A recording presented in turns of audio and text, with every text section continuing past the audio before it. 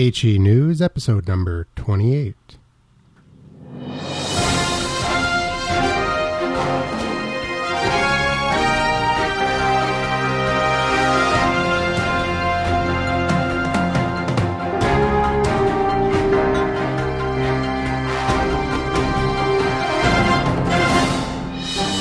Welcome back to another episode of Health Empowerment News with Croft Woodruff. This week, more on depleted uranium, vaccines, and Gulf War syndrome.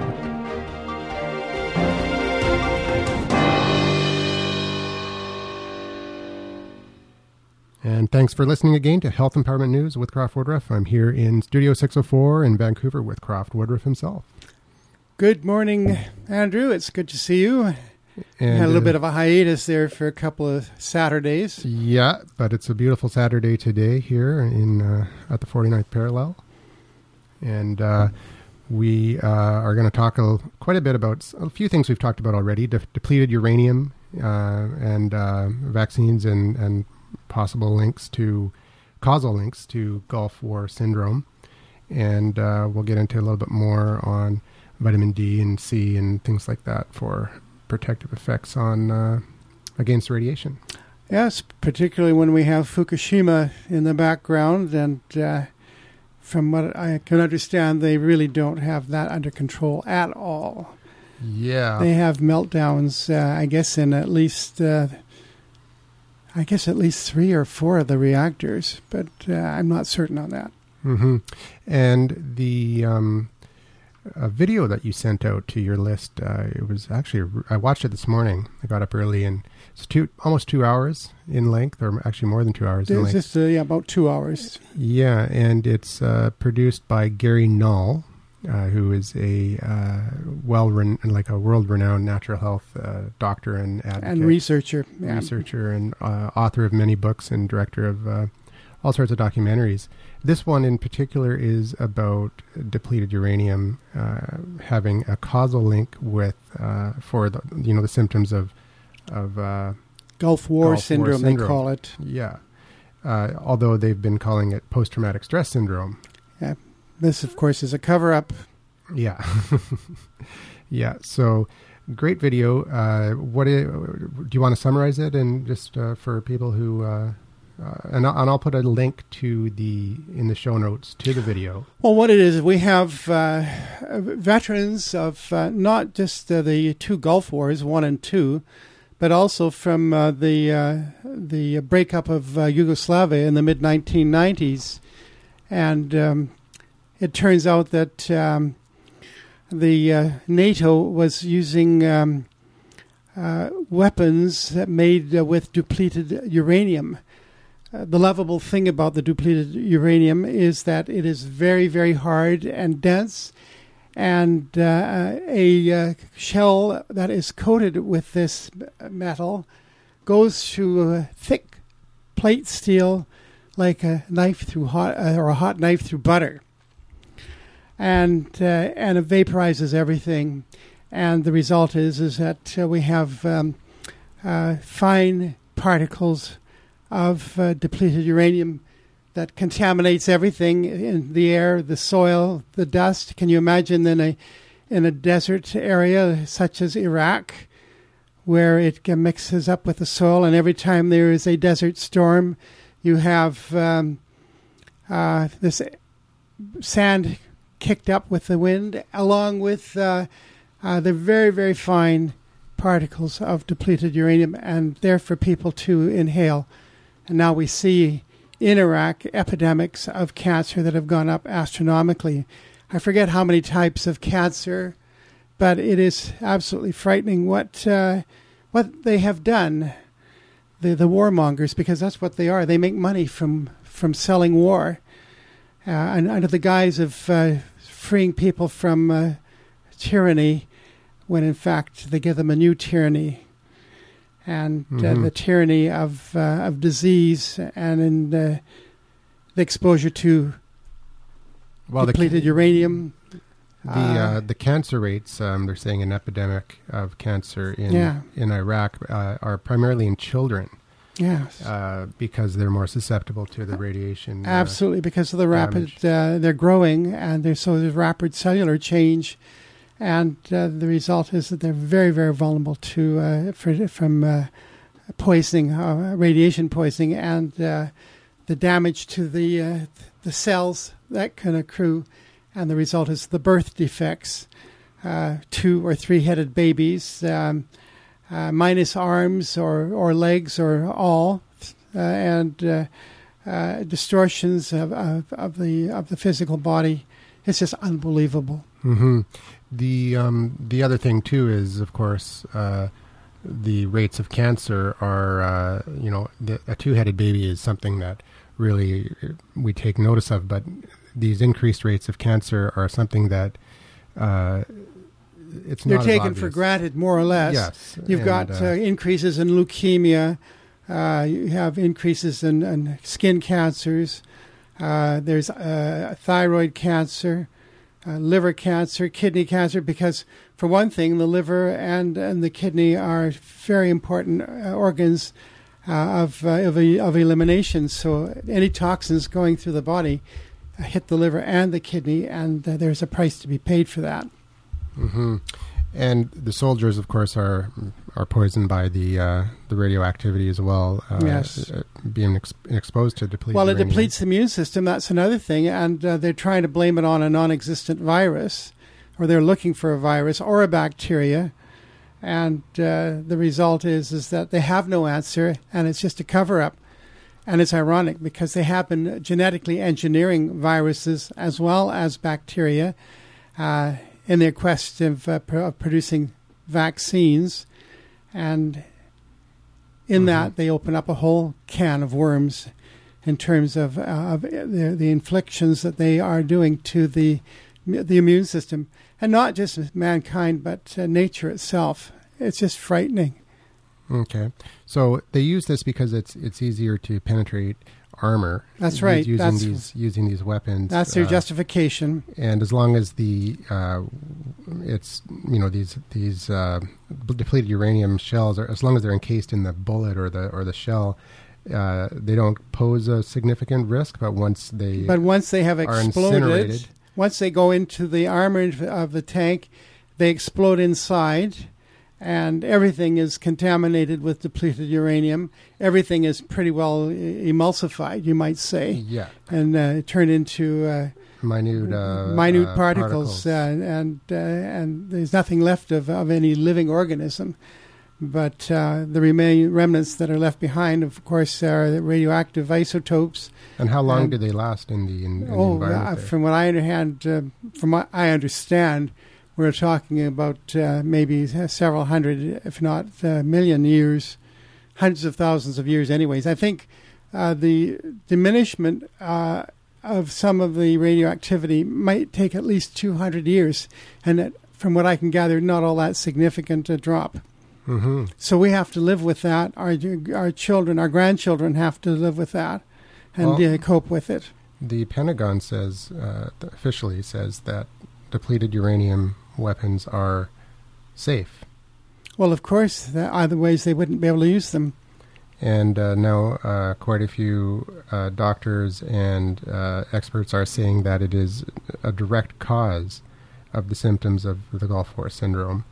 And they're also pointing the fingers at the vaccines that the soldiers were exposed to, mainly because in one day they can receive half a dozen or more vaccines, which increases their. From what I understand, it can be as much as about 158 shots from the time they are inducted, and go through the whole course of induction. That they could accumulate that many.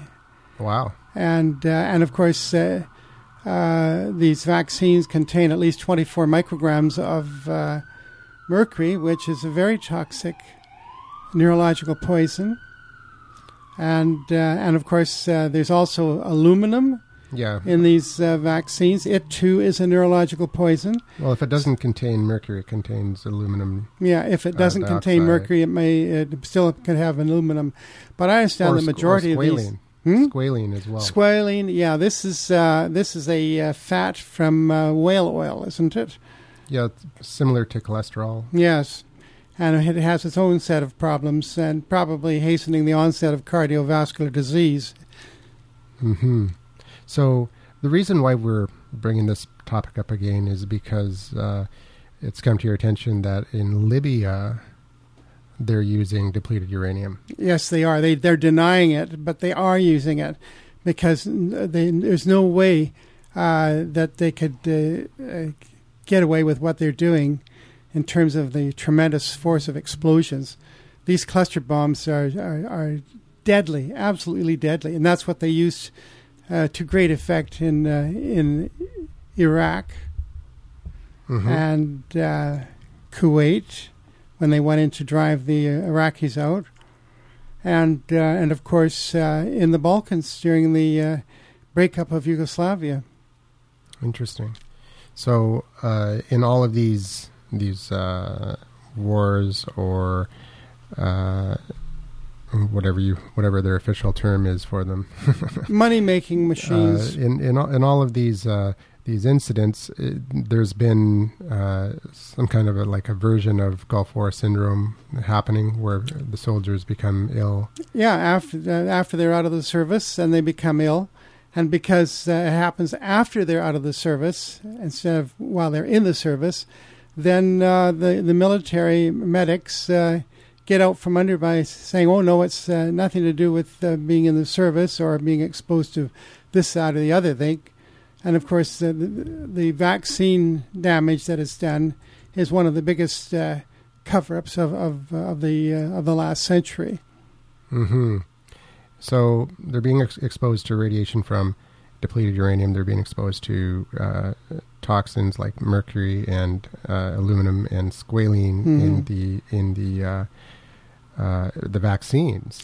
And of course, there's experimental viruses and bacteria that they have been working with in their quest for vaccinations, and in effect also using the soldiers, the men and women who've volunteered to fight for freedom, and this is inflicted on them in the name of science and a scientific experiment, because that's what they're being used for, as guinea pigs, really, and nobody's told about that. Mm-hmm. Okay, so but that Gary Null documentary is well worth getting. Yes, I watched it this morning. Excellent movie. If you're at all interested in this subject, I will put a link in the show notes, or if you just go to Google Video and search for, it's called Gulf War Syndrome: Killing Our Own, and it is a very, very good documentary. Now, I have to say that Google Video is being shut down fairly soon, so try and catch that video soon. We'll also try and find another source for the video, and possibly even make it available on DVD and for free, because it's for quite a while Gary Null actually was making that video for free. Yeah, and asking people to duplicate it and distribute it as much as they possibly can. And I would certainly urge people to do exactly the same thing. If they want to free us from this tyranny that is going on of the Wall Street bankers and the munitions makers and the medical mafia, which is big pharma, then this is what you have to do. Yep, there was a number and an email address where you could order the DVD and they would send it to you for free, but apparently that it's to a contact that's no longer affiliated with Gary Null. So we will try and find a correct person that we can refer you to get the video. Otherwise, we will find another way to make it available. Excellent. And we were talking before the show a little bit about thorium, which is a mineral or element that has similar properties to uranium, but it's less radioactive and less toxic and less likely to cause a meltdown. Yeah, apparently it doesn't have the ability or the capacity for a chain reaction. So if it does, or to sustain a chain reaction, a chain reaction, making so it can't be used impossible. as a bomb. Yeah. But it can be used as a steam generator to produce electricity. But it was because essentially that's what a nuclear power plant is they're just using an atomic reaction to heat the water to produce the steam to drive the turbines, in turn driving the electrical generators. Yeah. And a well-known former politician and talk show radio host and journalist here in Vancouver, Rafe Mayer, did a piece on nuclear energy, and a lot of people thought that he was in favor of nuclear energy, but he came out with a blog post saying, no, I said nothing in favor of nuclear energy, but only made the point that before anything is rejected, we should study to see what our options are. And thorium was looked at seriously in the early days of nuclear power as a source of nuclear energy. And the only problem with thorium is that it doesn't produce byproducts. Fissionable materials that will produce a bomb. Yeah, you don't get plutonium Yeah. from thorium. You just you can't get. It's just not possible. So with uranium, of course, you can get these byproducts and produce nuclear. Yeah. Well, plutonium weapons. is well named. Pluto is Greek mythology or Roman mythology was the lord of hell, and Uranus is about somewhere on the same scale, anyways, and hence uranium was named after the Roman or Greek god Uranus.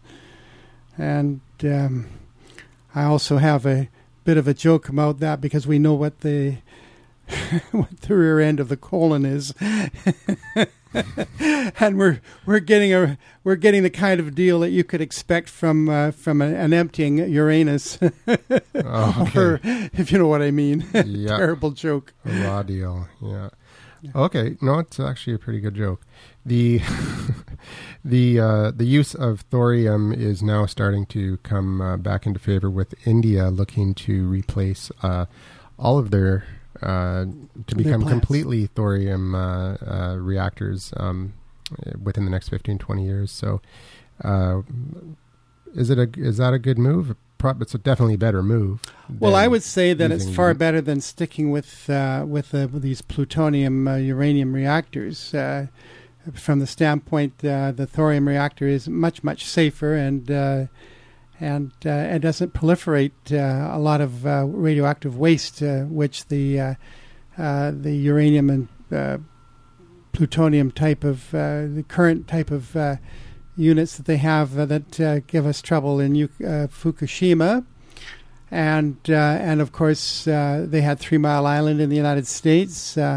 They had problems with the atomic reactor in central Washington. I forgot the name of it, but as they have that atomic energy section in Washington, and then there was, of course, Chernobyl. Mm-hmm. Yeah, and it's interesting because I'll put this post by Neil Reynolds from the Globe and Mail. It's an article that he wrote on May 23rd, 2011, basically saying with thorium we could have safe nuclear power. And he's basically saying that they didn't choose uranium because it was a better fuel. Thorium is actually more abundant. It's all over the world. It's simpler. It's safer. It is slightly radioactive, but it can't sustain a chain reaction like we talked about earlier, so a meltdown's impossible. And the only reason why they went for it is because of in the Cold War, the science goal was synonymous with the military goal, which was nuclear weapons, and plutonium delivered the deadliest mushroom cloud. So it is for that reason that we have nuclear power using uranium and not thorium. Yeah, it's the military-industrial complex at work here. They're the ones that are behind it. This is what President Eisenhower, when he retired from the U.S. presidency, that's what he warned us about, was the military-industrial complex. But in part of that axiom also should include medical complex, the military-industrial medical complex. because much of this is also tied up with the pharmaceutical industry, which in effect controls the medical industry, and is one reason why we have the medical system that we have, and a medical system that is not really satisfactory to humanity, and gave rise to the natural health industry, and returning back to herbs and vitamins and minerals through proper nutrition.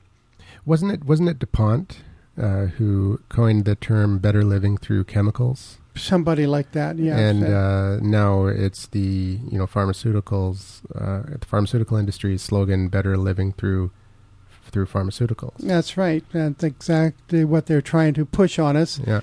When in fact we have these situations where you have a patient who is diagnosed as being, in this case, we'll say HIV positive, and the test is faulty, so you could test positive when you're not, or you might test negative when you're not. But in any case, if you are testing positive, the drugs that they give you are, without exception, immune suppressant. They are metabolic poisons, and they will make you positive. And this is the sucker that the HIV/AIDS patient gets drawn into. Did we ever do a whole show on that? We should. I think we've intended to, but we never did, because that's something that is very important. It has to get out there a long time. Yeah. So maybe we should do that. Maybe next week or in a future episode. We'll go into detail on that one. And it's not just a few people that are out there that are coming up with these theories. There's a whole group of really established and very powerful scientists, well credentialed. Yeah, well credentialed, exactly. That are coming out against the current paradigm, if you will. Yeah. Oh, you mentioned before the show that this thorium was a Canadian invention. That's what I understand. That it was that was the original format of the CANDU, as I understand it. But I could be wrong. No, you're right, because I'm just looking at this article in the Globe and Mail, and it's saying that they experimented with thorium, and we're going to use thorium, but it says, ironic, isn't it? Canada experimented with the safer, simpler thorium for decades, yet in the end, confronted with an elemental choice, Canada chose plutonium. Because they wanted to make atomic bombs. To fuel its nuclear reactors. Right. But now China is crediting Canada and saying that they're going to go ahead and use thorium. I gather it's a Canadian patent, and then, isn't it? Probably. It says Canada will realize full potential for... which announced 18 months ago that Canada's reactors provide the ideal technology for China's full-scale use of thorium as an alternative nuclear fuel. But, ironically, we didn't even use thorium ourselves. No, that's the ironical part of it. Because we have had accidents, I think, in our own CANDU reactors, similar to what they had at 3 Mile Island, and without the meltdown, I guess. Yeah. Okay, well, that's. Let's move on to we were talking. Actually, we're kind of tying a few shows together here, because we did talk about depleted uranium before, and we've talked about, of course, the Japanese situation at length, and we talked about natural protection from radiation, low doses of radiation, using all sorts of different natural remedies. Vitamin D, for instance. If anybody wants a copy of this, they can contact me at croft.woodruff@gmail.com, and I'll be quite happy to send them a copy of the item. And of course, this item is that this vitamin can radically reduce damage from radioactivity from Fukushima, in this case. And it was posted by Dr. Mercola, who is a medical doctor, but to actually practice more naturopathy, I think, than he does medicine. Yeah, he's a medical doctor and also an osteopath, I believe. Yes. Yeah. And he points out that vitamin D3, which is the natural occurring form of vitamin D, it has a powerful ability to affect many, many mechanisms regarding the way our cells operate. And part of it is apparently helping to protect us from radioactivity or the damage from radioactivity. And what he says, according to a paper of the International Journal of Low Radiation, our understanding of how vitamin D mediates biological responses has entered a new era. In view of the evidence that has been presented in this journal, I presume is what they're saying, it would appear that vitamin D, by its preventive ameliorating actions, should be given serious consideration as a protective agent against sublethal radiation injury, and in particular that induced by low radiation. And what you're looking at probably is around 4,000 to 8,000 international units of vitamin D3. Whoa, hang on day. a second, Croft. Yeah. Isn't the daily recommended allowance for vitamin D 1,000 international units? Yeah, well, they're talking about four to 8 times that much.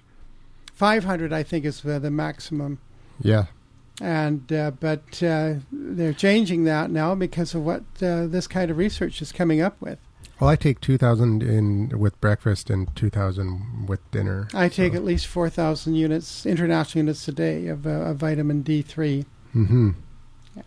Yeah, no, it's inexpensive. That's the beautiful part of it. You can get a bottle. Oh yeah, it's super cheap. Of 250 tablets for very, very reasonable price. And it's well researched too. It's That's not right. It's not a vitamin or natural product that is being touted without anything backing it up. It That's is right. a very well researched vitamin. So and actually, is it even a vitamin? It's actually more like a hormone, actually. Yeah. Yeah. I guess And of it course officially is a vitamin. And then we produce it in our own bodies from the interaction of the ultraviolet B rays of the sun interacting with the cholesterol that is in our skin. Number 7 dehydrocholesterol. That is the oil on your skin, and the interaction of ultraviolet B rays on that it changes, I guess, and the result is that it's absorbed deeper into the skin where it's further metabolized. And the body uses that for many, many functions, and obviously it plays a big part in immune function, and certainly bone health, calcium and magnesium metabolism. That's exactly what your article here is saying. It's saying that your best source of vitamin D is exposure to the sun without sunblock on your skin until your skin turns the lightest shade of pink. That's right. So there's no point in having a sun bath and then having a shower after just to wash all the oil off your skin where all the good stuff has taken place. You wash it down the toilet or the shower stall instead. They're also saying that if you're living in an area where you can't get too much sun, you can use a safe tanning bed to fill in the gaps during the winter months when you're not getting healthy sun exposure. And you can supplement with vitamin D3, cholecalciferol, and do not use the synthetic and highly inferior vitamin D2, which is one that most doctors will give you a prescription for unless you ask what's the chemical name for D2? It's edirocalciferol, or I can't remember actually. You haven't got a I did know that one. Yeah. I think it's edirol calciferol. Edirol calciferol. Cholecalciferol. Tongue-tied right now. Cholecalciferol. Anyway, we'll look that one up. And in fact, it might be in here in any event. Yeah. Well, vitamin D, it has, a lot of the research that's been done has been for cancer prevention, and it's been shown to prevent 16 different types of cancers, and the Vitamin D Council is actually saying that it should be used for cancer treatment as well. in high doses to as a what do you call it, a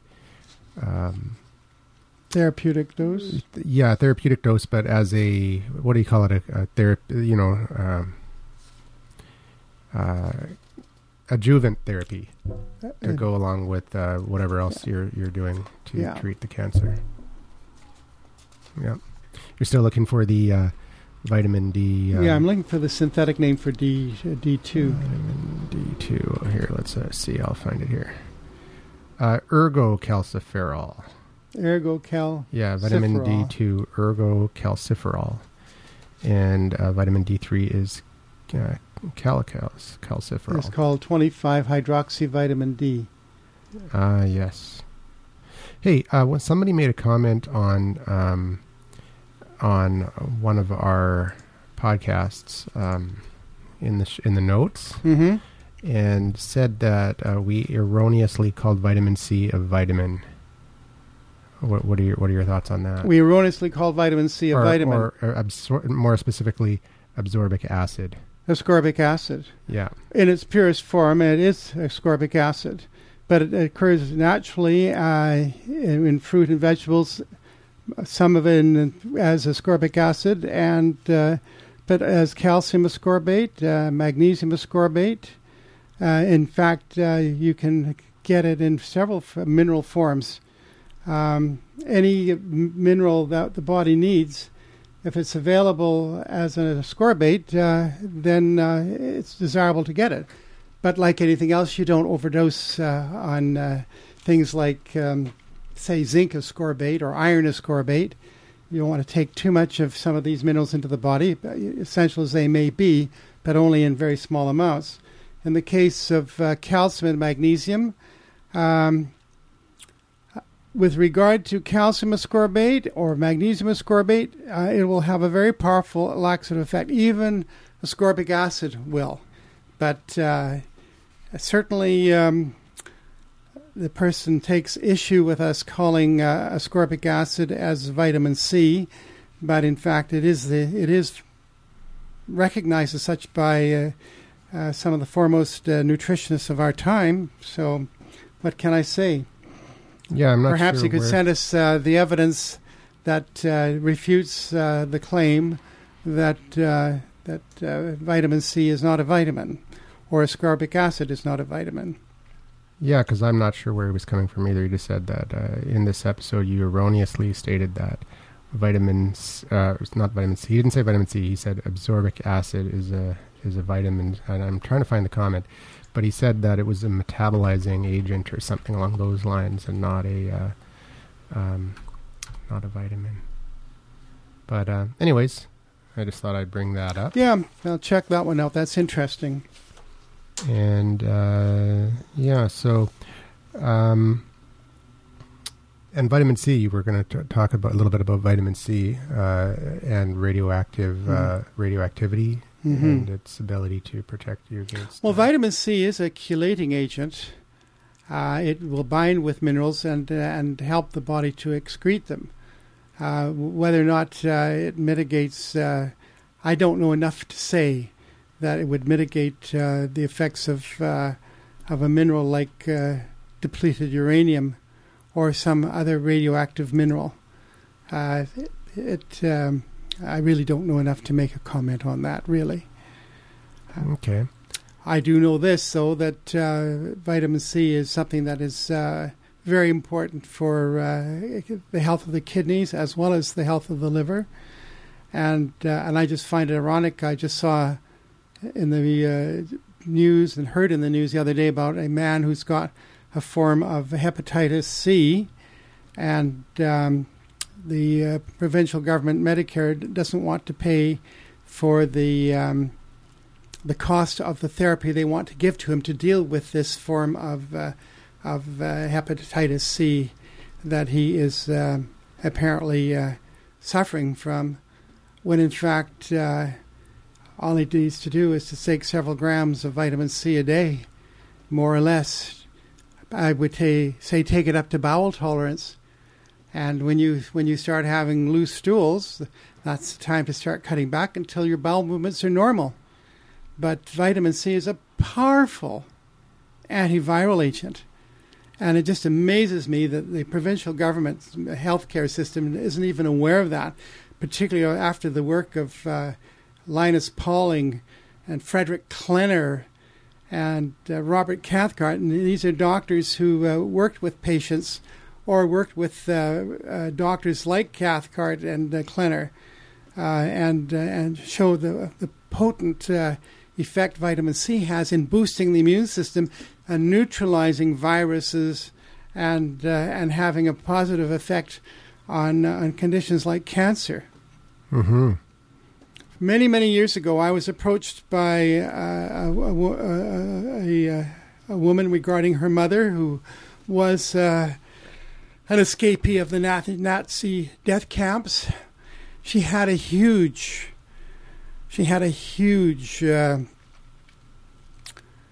ulcer on the inside of her right leg, just below the kneecap.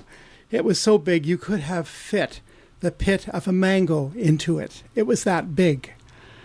And when I was asked to see her, because this woman seemed to think that I could do something for this dear woman, she also had just below the ankle bone on the outside of her right foot a huge ulcer. You could have had the depth of a toonie and the diameter of a toonie, and that was giving her much pain.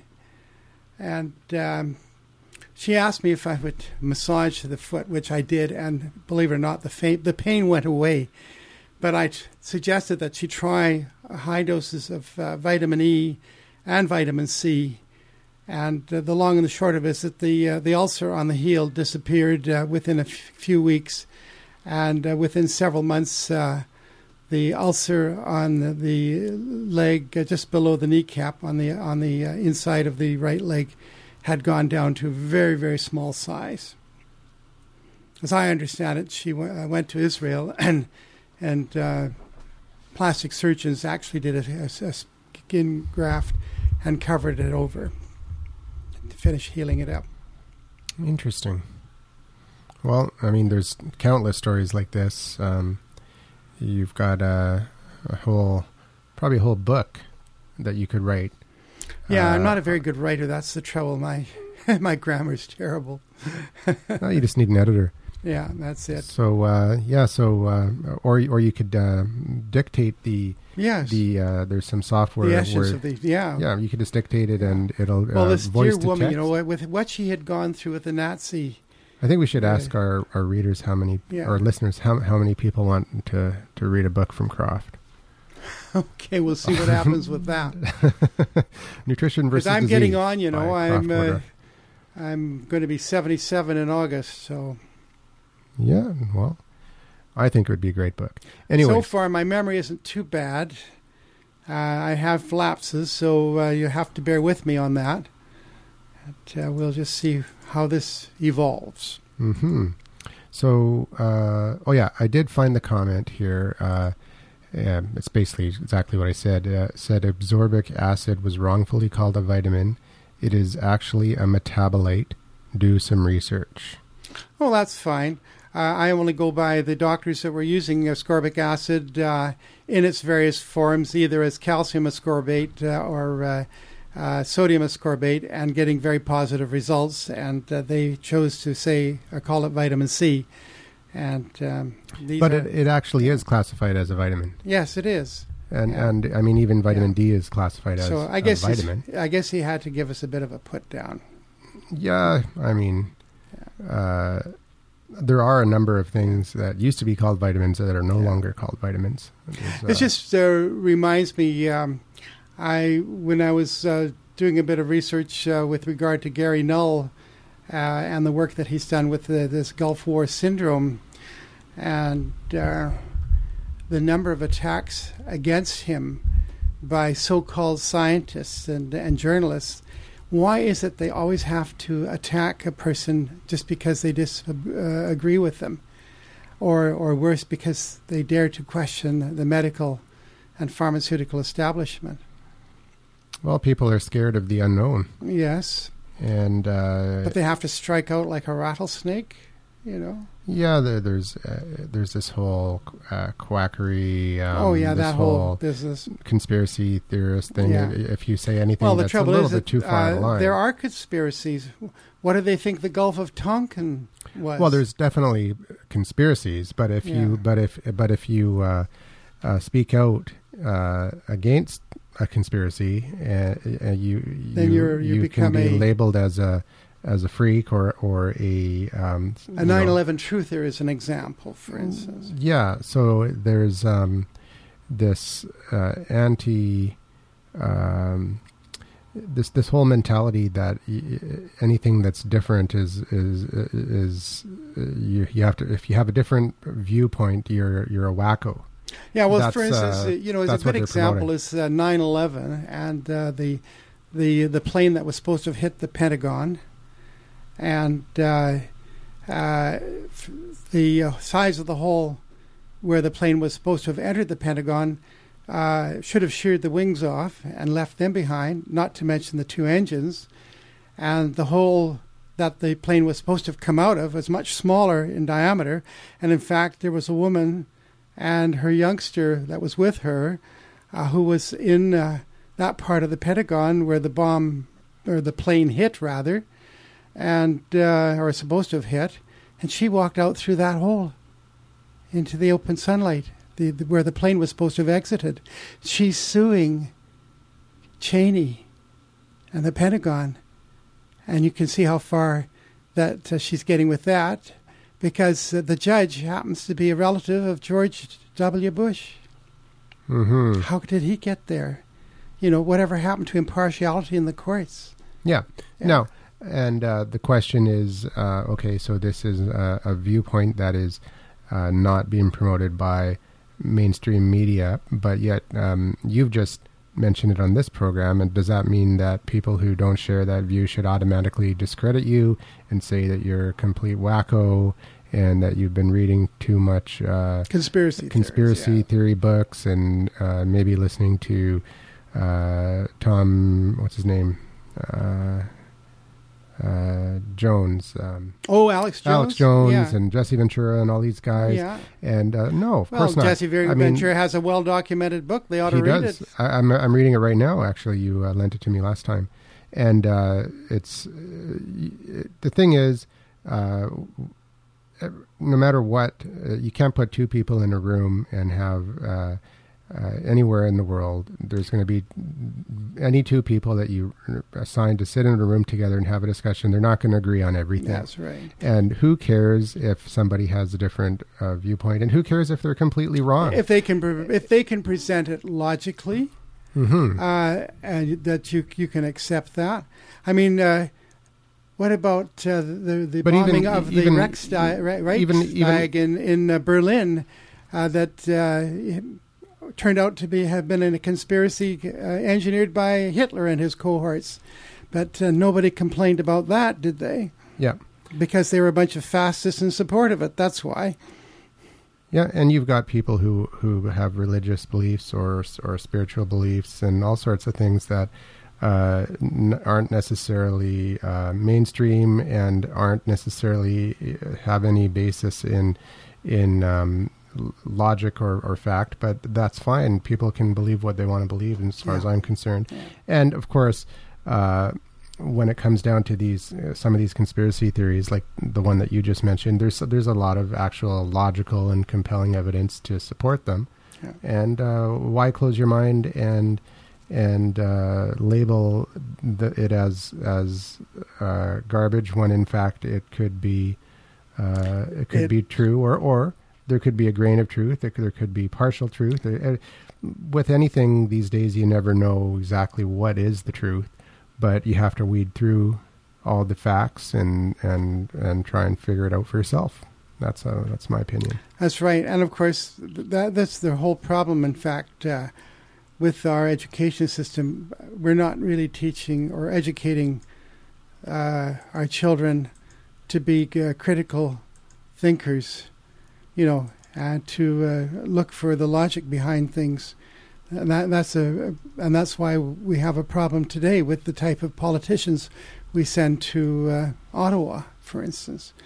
I'm thinking of every one of those politicians voted to bomb Libya. I think that the problem isn't just on critical thinking. I think the problem is on control, concentration of control of resources within a few corporations, and these same people who are supporting the system are saying that the capitalist system is the best system, which I happen to agree with. But this is not capitalism. This is corporatism. In a capitalist society, you would never have a true capitalist society. You would never have this kind of concentration of power, because you would have perfect competition, and there would never be monopolies. There would never be monopolies, and in most cases, these monopolies that do take control of a market do so with the government's help. They don't do it on their own. There's a licensing body that is preventing entrance into the market that is endorsed by the government, and who this market finances is artificially created. So I'm not saying I'm a pure capitalist. I'm not. I believe in a good mixed economy with social programs and everything like that. But at the same time, one reason why we get into trouble with our capitalistic system is because we don't attend to the social programs that would ameliorate a lot of the problems that capitalism can engender. Unemployment and food stamps. And, but none of that would increase, maybe the standard of living of the people, which is awesome. But that would not prevent large corporations like Monsanto being able to influence politicians and to be able to change the rules of what can be legally patented. Like, for instance, we talked about this in episode 5, I believe it was, how Monsanto was able to get a patent on a living organism, which was previously unpatentable. Yeah. But they did so by basically buying politicians, and they did it. It should be illegal, but it's not to do this kind of it's a big conflict, and it shouldn't be happening. And that's my rant for the day. And I think we are out of time. So, any last thoughts on this topic, Croft? No, I think we've pretty well given a good rake and hoe for sure. So in the show notes, if you go to foodsornotdrugs.com or to podcasthero.com, you'll find the show notes, and we're going to have links to the articles and to this video, the Gary Null video. It's called Gulf War Syndrome, Killing Our Own. It's about 2 hours long, and it will have the Google video link for as long as it's still up, and we'll have alternate sources available for you to get the video if you want. You can contact Croft at croft.woodruff@gmail.com, and you can call us at 1-877-636-1474 and leave a message if you have a question, a suggestion for a future episode, any kind of a general question about natural health freedom, or anything like that for Croft. And that's about it. I might add that Gary Null wanted people to take that documentary and spread it far and wide. In other words, it's open copyright. They want to get it out there as much as they possibly can to educate the people as to what government is doing to its own military in the name of freedom, when it turns out to be betrayal. And not just its own military, but the people of these countries that are now having to, the American soldiers are now at home and are suffering the consequences of the, and not just American soldiers, the British and Canadian soldiers. We have that Italian soldiers too. that have had a tremendous epidemic of leukemia, and they were in Kosovo. But it's the Iraqi people and the Afghanis and now the Libyans who are now in this environment, for the rest of their lives and possibly their children's lives, depending on how long this contamination will last. So, and of course they won't attribute it to the proliferation of depleted uranium or other radioactive material. they'll be looking for a mythical virus, and you'll have all these organizations out asking us to raise money to look for this mysterious virus and cure the people of these conditions. When it's just not going to happen. When the truth is staring them in the face. Yeah. All right. Well, thanks for listening, and do call in with any questions and comments, and we will see you again in a future episode. Enjoy the sunshine and get as much vitamin D as you feel you can afford. Yeah, I think we're going to do that right now. See you next week.